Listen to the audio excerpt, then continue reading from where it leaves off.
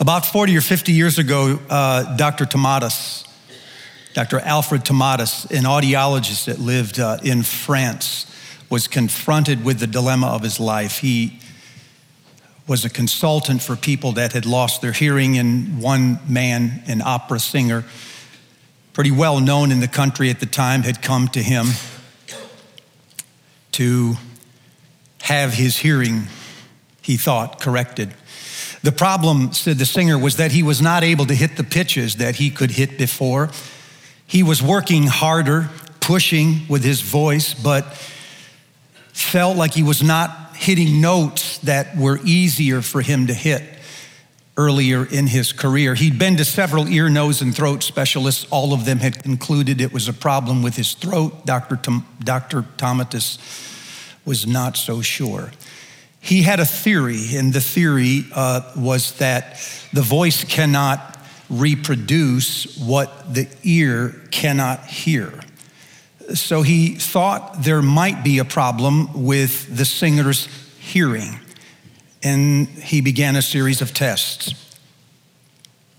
Using a meter, he was able to discern that when the singer sang his concerts, he was producing decibels up to 140 decibels. Now, to give you kind of the lay of the land, a normal conversation like the one I'm having with you is about 60 decibels. If you run a lawnmower, it's about 90. If you go to a loud rock concert, it's about 120, unless it's a Metallica concert. And 140 decibels is a jet fighter pilot taking off of an aircraft carrier. When the noise is coming from your own skull, it can be even louder. And so they began even more tests and discovered that the singer's middle ear, the muscle in his middle ear, was beginning to break down because of the decibels that he was producing in his own concerts. In other words, he was nearly deaf by the sound of his own voice. A couple of weeks ago, I suggested to you that the church today was unable to speak to the culture largely because we had lost our hearing. We did not know how, as a whole, there are exceptions, thank God, but as a whole, we had lost the capacity to hear God and then to hear other people. And so when it came time to speak, we had been robbed of our speech. In other words, I'm beginning to wonder if we've been robbed of our speech by the sound of our own voice. I wonder if how much of the conflict that we feel in our culture today is not really a conflict between ideologies or politics or even ethnicities or even religions. I'm beginning to wonder if it's a conflict of voices. And one of those voices is loud and aggressive and busy, analytical, sometimes hypersensual, sometimes angry. That voice is judgmental and critical of things. It's loud and hot, quick-tempered, overpowering, dismissive. And there's another voice that comes from above that we cannot hear because our own voice, our collective voice, is too loud. Let me say it differently. I don't believe that there is any one religion in our country right now, but sometimes it feels to me, that's the safest way to put it today, it feels to me as though there is an unofficial set of beliefs that the culture as a whole has adopted. They might be things like fairness. All people are created equal. That was an apostle that said that, wasn't it? It might be tolerance. It might include tenets of affirmation. But together, if you put society together, there is a collective voice. In other words, the problem is not that we have to learn how to listen. We already are listening, but to whom and to what? When you have an important decision to make, how do you make it? Who do you ask? When you have a conversation or a debate about a popular subject over coffee someday, whose thoughts are you channeling? Whose ideas have become your ideas? When you go to act tomorrow, what assumptions will drive your actions? What voices are informing your behaviors? Do we even know?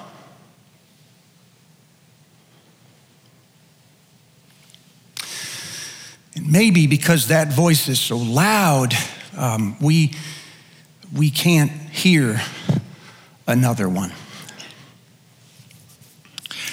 Jesus said that we don't live by food alone, people. He said we live by every word that comes out, literally, that goes through the mouth of God. And by the way, that, last I checked, is a present participle, so it means that that voice is continually speaking. In other words, if we want to be alive and spiritually alert, we must learn how to listen to the voice that is continually speaking. This is big news because some of you have said, I don't think God is ever speaking to me. Well, according to Jesus, he is continually speaking to you. Even you. You may not hear that voice, but don't mistake that for silence. He could be speaking to you in dialects, in ways that you do not know. So part of listening to God is getting in the posture that helps us to listen. Because our lives are so packed and busy, there isn't time for listening to something that isn't audible and it's invisible.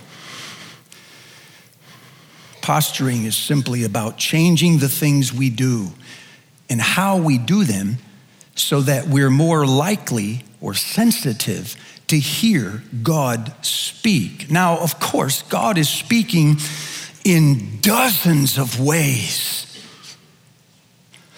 But I think I can lump these ways into two big categories: internal and external. When God speaks to us internally, it is often through a quiet voice that comes from within. So everything internally depends on us being in position to hear that voice that is going to rise from within. This is why people who listen for God's internal voice go through a series of disciplines like silence and solitude and meditation and study and prayer and journaling. What they're trying to do is not call God into their mind. They realize that God already is in their mind. They're trying to call other things out of their mind. They're trying to get out of their mind in order so they can hear God's voice, who is all the while in their mind.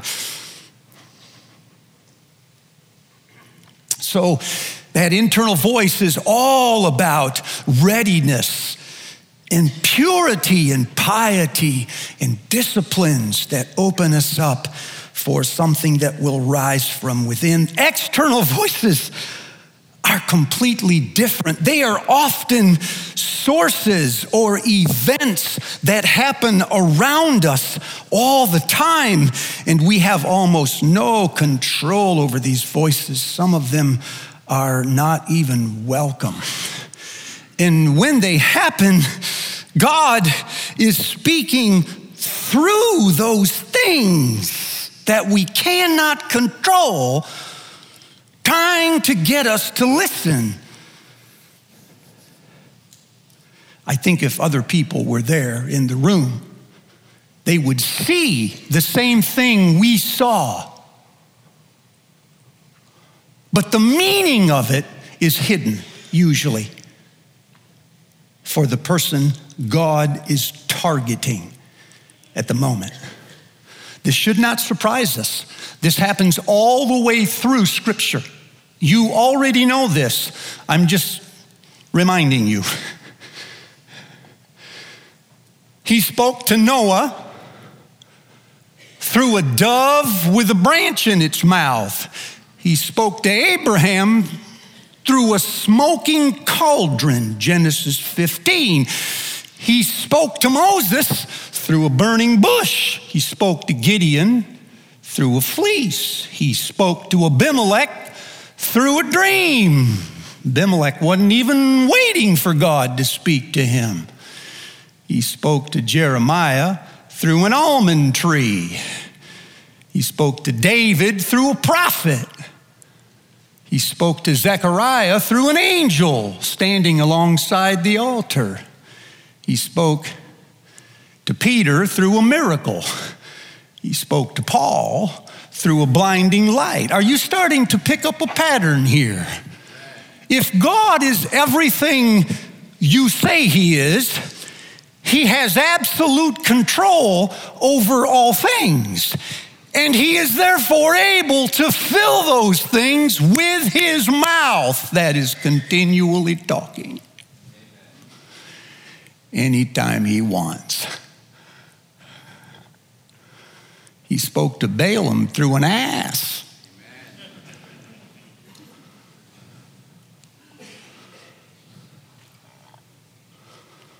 But since there's fourth graders in the room, we'll call them donkeys.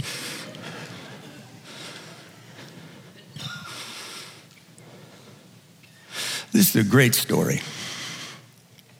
The background to the story is that Israel is growing and expanding. And there's a king of a country named Moab. His name is Balak, and he's afraid.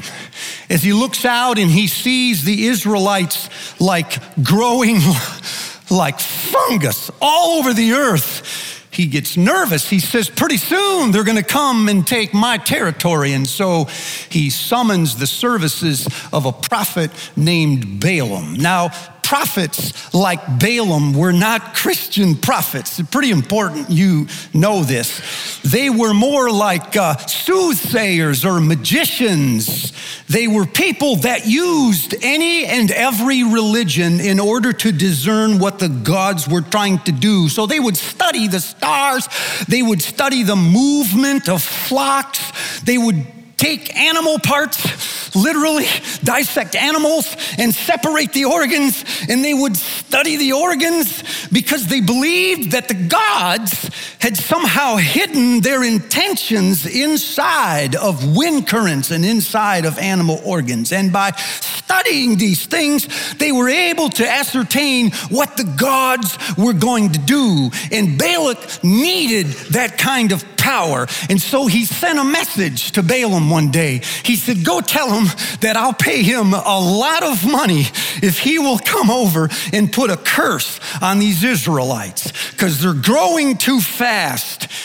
When Balaam receives the envoy and he hears the offer, he says, well, let me think about this. Spend the night, guys, and then I'll tell you in the morning what we should do. And so during the night, Balaam, who will talk to any religion, has a conversation with Yahweh. Yahweh says, you better not go. He wants you to curse people I've blessed. That ain't going to end well for you. That's a rough paraphrase. So he wakes up the next morning, says to the envoy, I had a conversation with the Israelites' God. I know his intentions. I'm not going.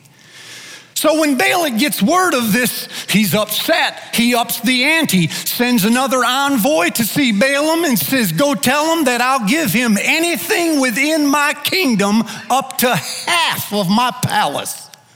He should not let price be the subject. I need his services. So they go back to Balaam a second time and say, well, the offer just went up. You're not going to be rich. You're going to be filthy rich if you will come and provide these services. Balaam says, how can I do what Yahweh will not support? But while you're here, let me go back and I'll ask him again. That night he has a conversation with Yahweh, and Yahweh says to him almost in a voice of relenting, all right, go. So the next morning he gets up and he saddles his donkey. That's a Chevrolet back in those days. And he sets out on a road. He's got a couple of servants with him.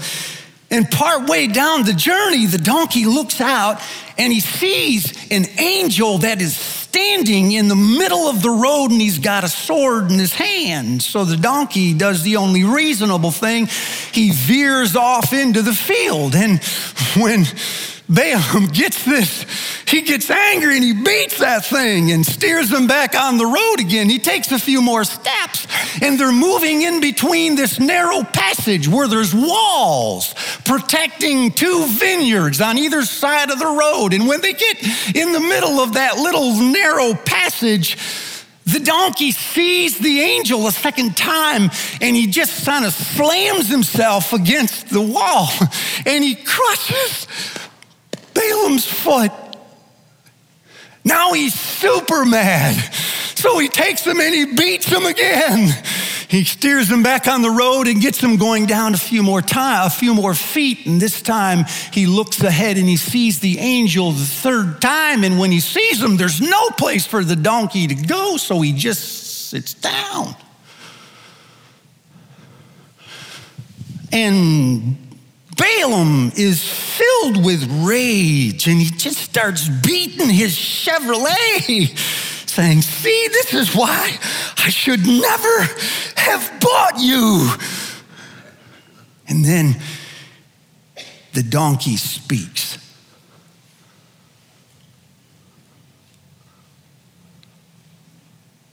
In Hebrew.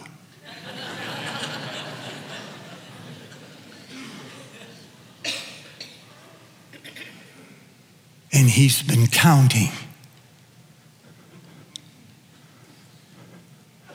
He says, why'd you beat me these 3 times?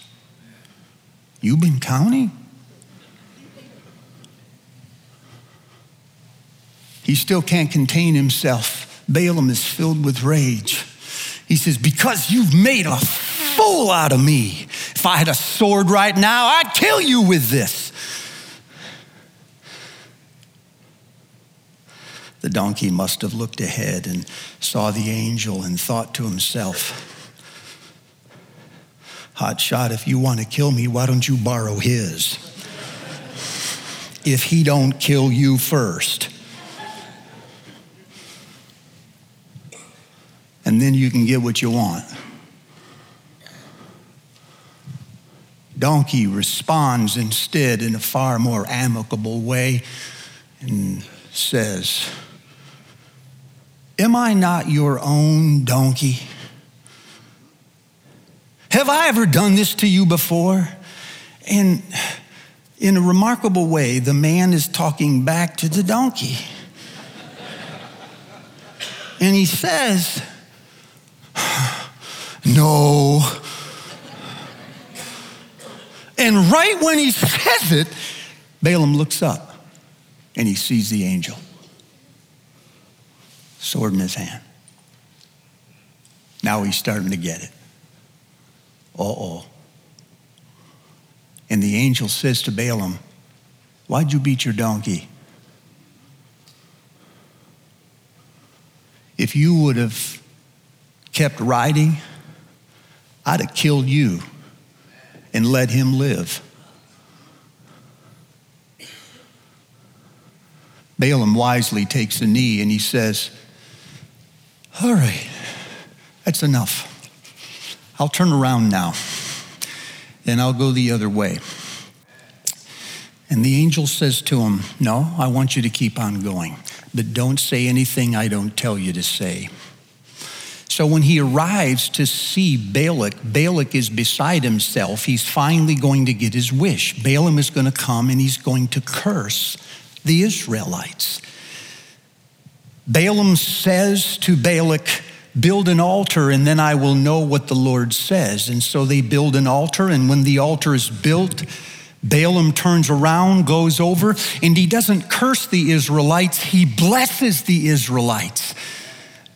Balak is upset. He says, I paid you to curse them and you blessed them instead. Come over here, I'm going to show you another place. And they stand on top of a mountain, they look down over the vast field, they see thousands of Israelites, and he says, now curse them. And this time, Balaam goes into a blessing that's even longer. And finally, Balak is beside himself. And he says, you know what? Just shut up. Stop talking. Don't bless them. Don't curse them. Just get out of here. I was going to pay you in order to curse them, but all you can do is bless them. And then a strange thing happened. Balaam, this prophet who had used the altar and the incantations he had known from his own trade to apprehend Yahweh's voice, God used a pagan's practices to speak to the pagan.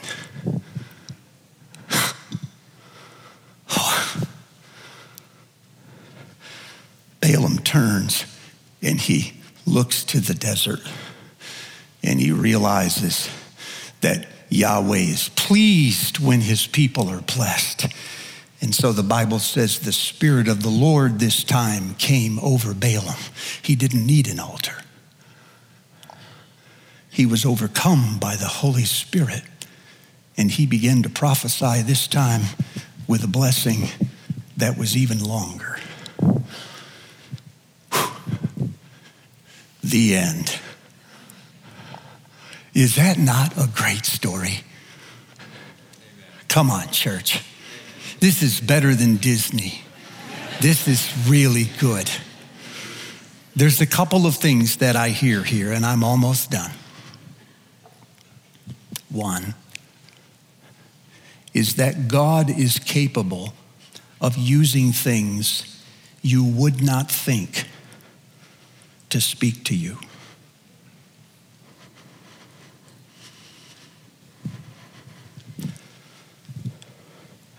And two, when he speaks to you, God is capable of saying things you don't like.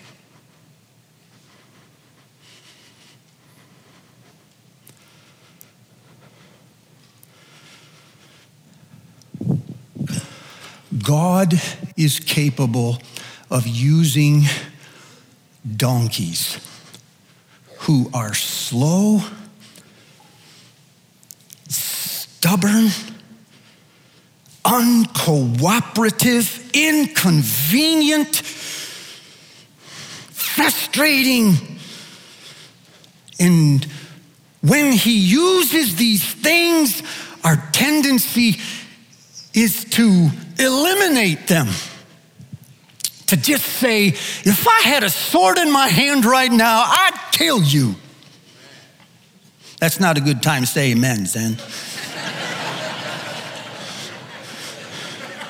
I'll give you the nod and the second brother, and then. I love that brother. I love this. I love him. I saw him just a couple days ago in his house, and I love this guy. But it's coming. God can use people and events and sources to say things to us that are wildly unpleasant, and because they're unpleasant, the first thing we think is, I got to get through this. I have got to survive this. If I cannot overwhelm it with my power, or if I can't outsmart it with my brains, I've just got to hold on, because someday this will pass, and when this passes, I can get back to hearing God's voice. We do not realize that sometimes when we end these frustrations, we abort the conversation God is having through the donkey.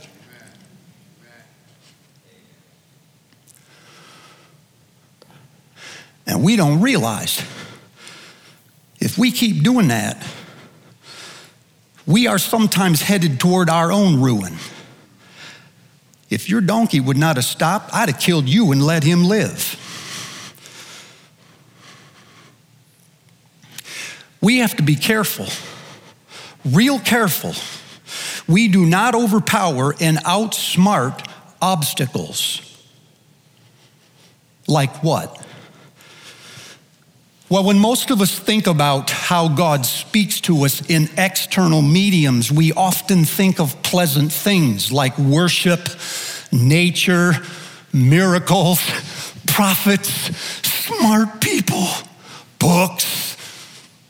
But is it possible that God uses harsh things, stubborn things, mule-like things as well, such as circumstances, people? I had a woman in my first church.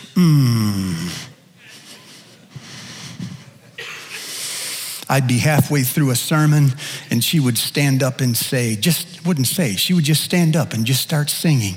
Makes me love everybody, she would hold her hand, love everybody.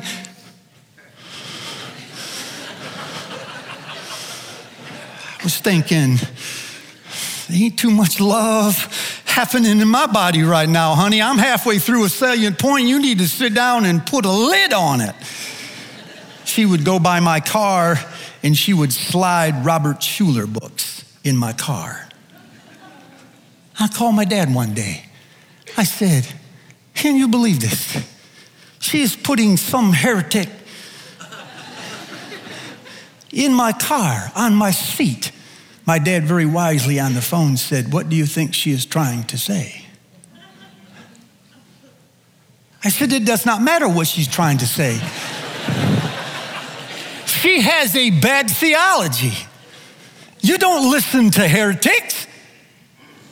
Then he said, better yet, what do you think God is trying to say through her? She's your donkey.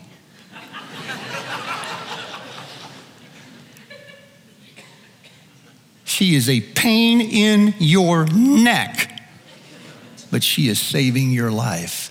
You just don't know it. Sometimes God can use interruptions. Sometimes God will use criticism. And some of you cannot hear that voice because you have been nursed on affirmation. And you don't know. You will later, but you don't know. The wounds of a friend are more faithful than the kisses of an enemy. But you'd prefer the kisses of an enemy because you're fragile and you can't take it. Sometimes God will use pain. He will use failure, disappointment, loss. Sometimes he will use boredom, routines, what we call work. He is speaking all the time. But it's like we are tone deaf to these things. We just want to get through them. And when he speaks, God is capable of saying things that you do not want to hear. Words of affirmation and encouragement, we all want to hear those. And that's mostly what we hear today. How valuable we are, how loved we are, how we should hang in there, how others are against us, but God is always for us. It's okay. The comeback's even better. All of those things. And God will say all of those things, but I have found people, he will also correct me and rebuke me. Once I heard a voice say, "You are saying what you do not know. You should stop talking right now until you know more." I was slandering him. I was mad at him.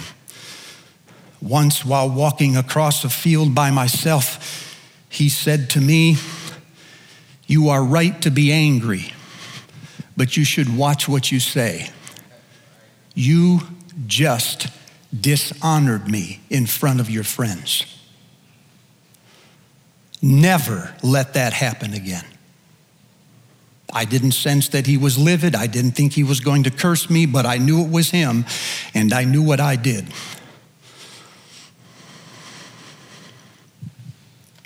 God will affirm you, but can you tell me the last time he rebuked you? Sometimes God will give us words of instruction or words of guidance. Once I heard him say through the scripture, "Steve, you need to learn the economy of speech." Now, some of you are like, "Boy, was that ever the truth." He didn't mean shortness, I don't think. Obviously, I don't think it. He meant the power of words. Words have consequences, even the flippant ones, and you reproduce them too fast. Once he said to me, "I know you are stressed, but I will do my work and you must do yours. Only be careful, it is your work that you're doing and not somebody else's." That was so powerful, I jumped out of the bathtub and wrote it down. Ran through the house, where's the paper? Sometimes God will speak words of prophecy. I was right over there in that chair in the dark room 5 or 6 years ago, when out of the thin blue air, I thought I heard, "You will lose a lot of staff." I did not know why I heard this. I had no reason to think it. Everything was perfect. I remember my first impulse was fear. I started calculating who that might be, and I said, "Who will this be?" There was no answer. I went back to that chair morning after morning after morning for clarity. That's all I heard. Finally, I heard, "You do not need to be afraid, but you should be prepared." And within a year, 5 staff had left.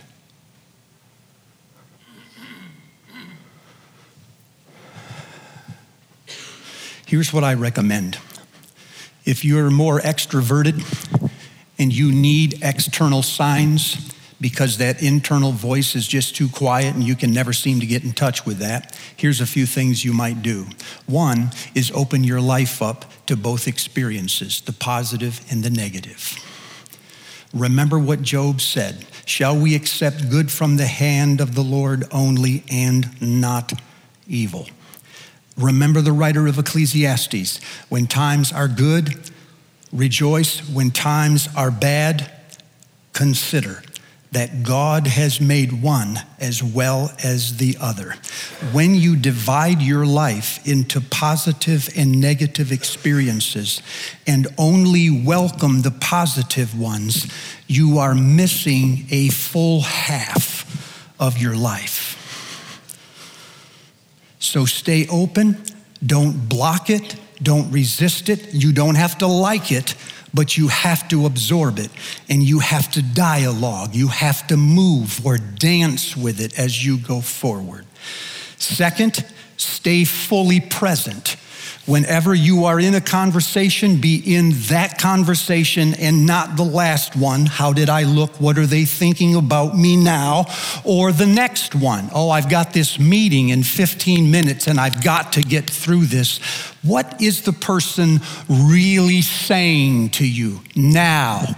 And why are they saying that and not something else? Third, be humble. Ask better questions. Some of you are in the habit of just speaking something as true until you find out it isn't. Stop. Listen more than you speak. And finally, and you extroverts ought to love this, get in a small community and talk out loud about what you think God said. Introverts often hear the voice of God in solitude. Extroverts almost always hear it in community. It's what is the community doing? If I get in it, that is the will of God for me. Ask yourself in that circle, what was God saying? What was really happening this week in that meeting, or what's going on inside of me? And listen to the voice of others around you. Now, Father,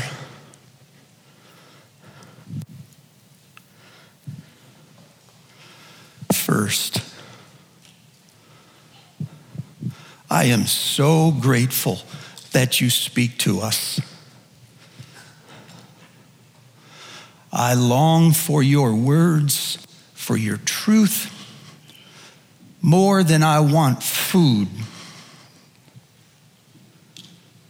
Yeah, you bring such clarity, such power and resonance to my life when you speak.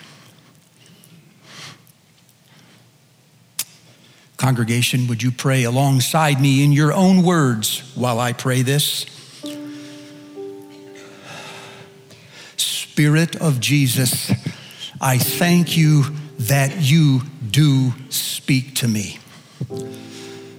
And even though I've only heard a fraction of what you've been saying, what I've heard has changed my life. It has been powerful and clarifying, and I want to hear more.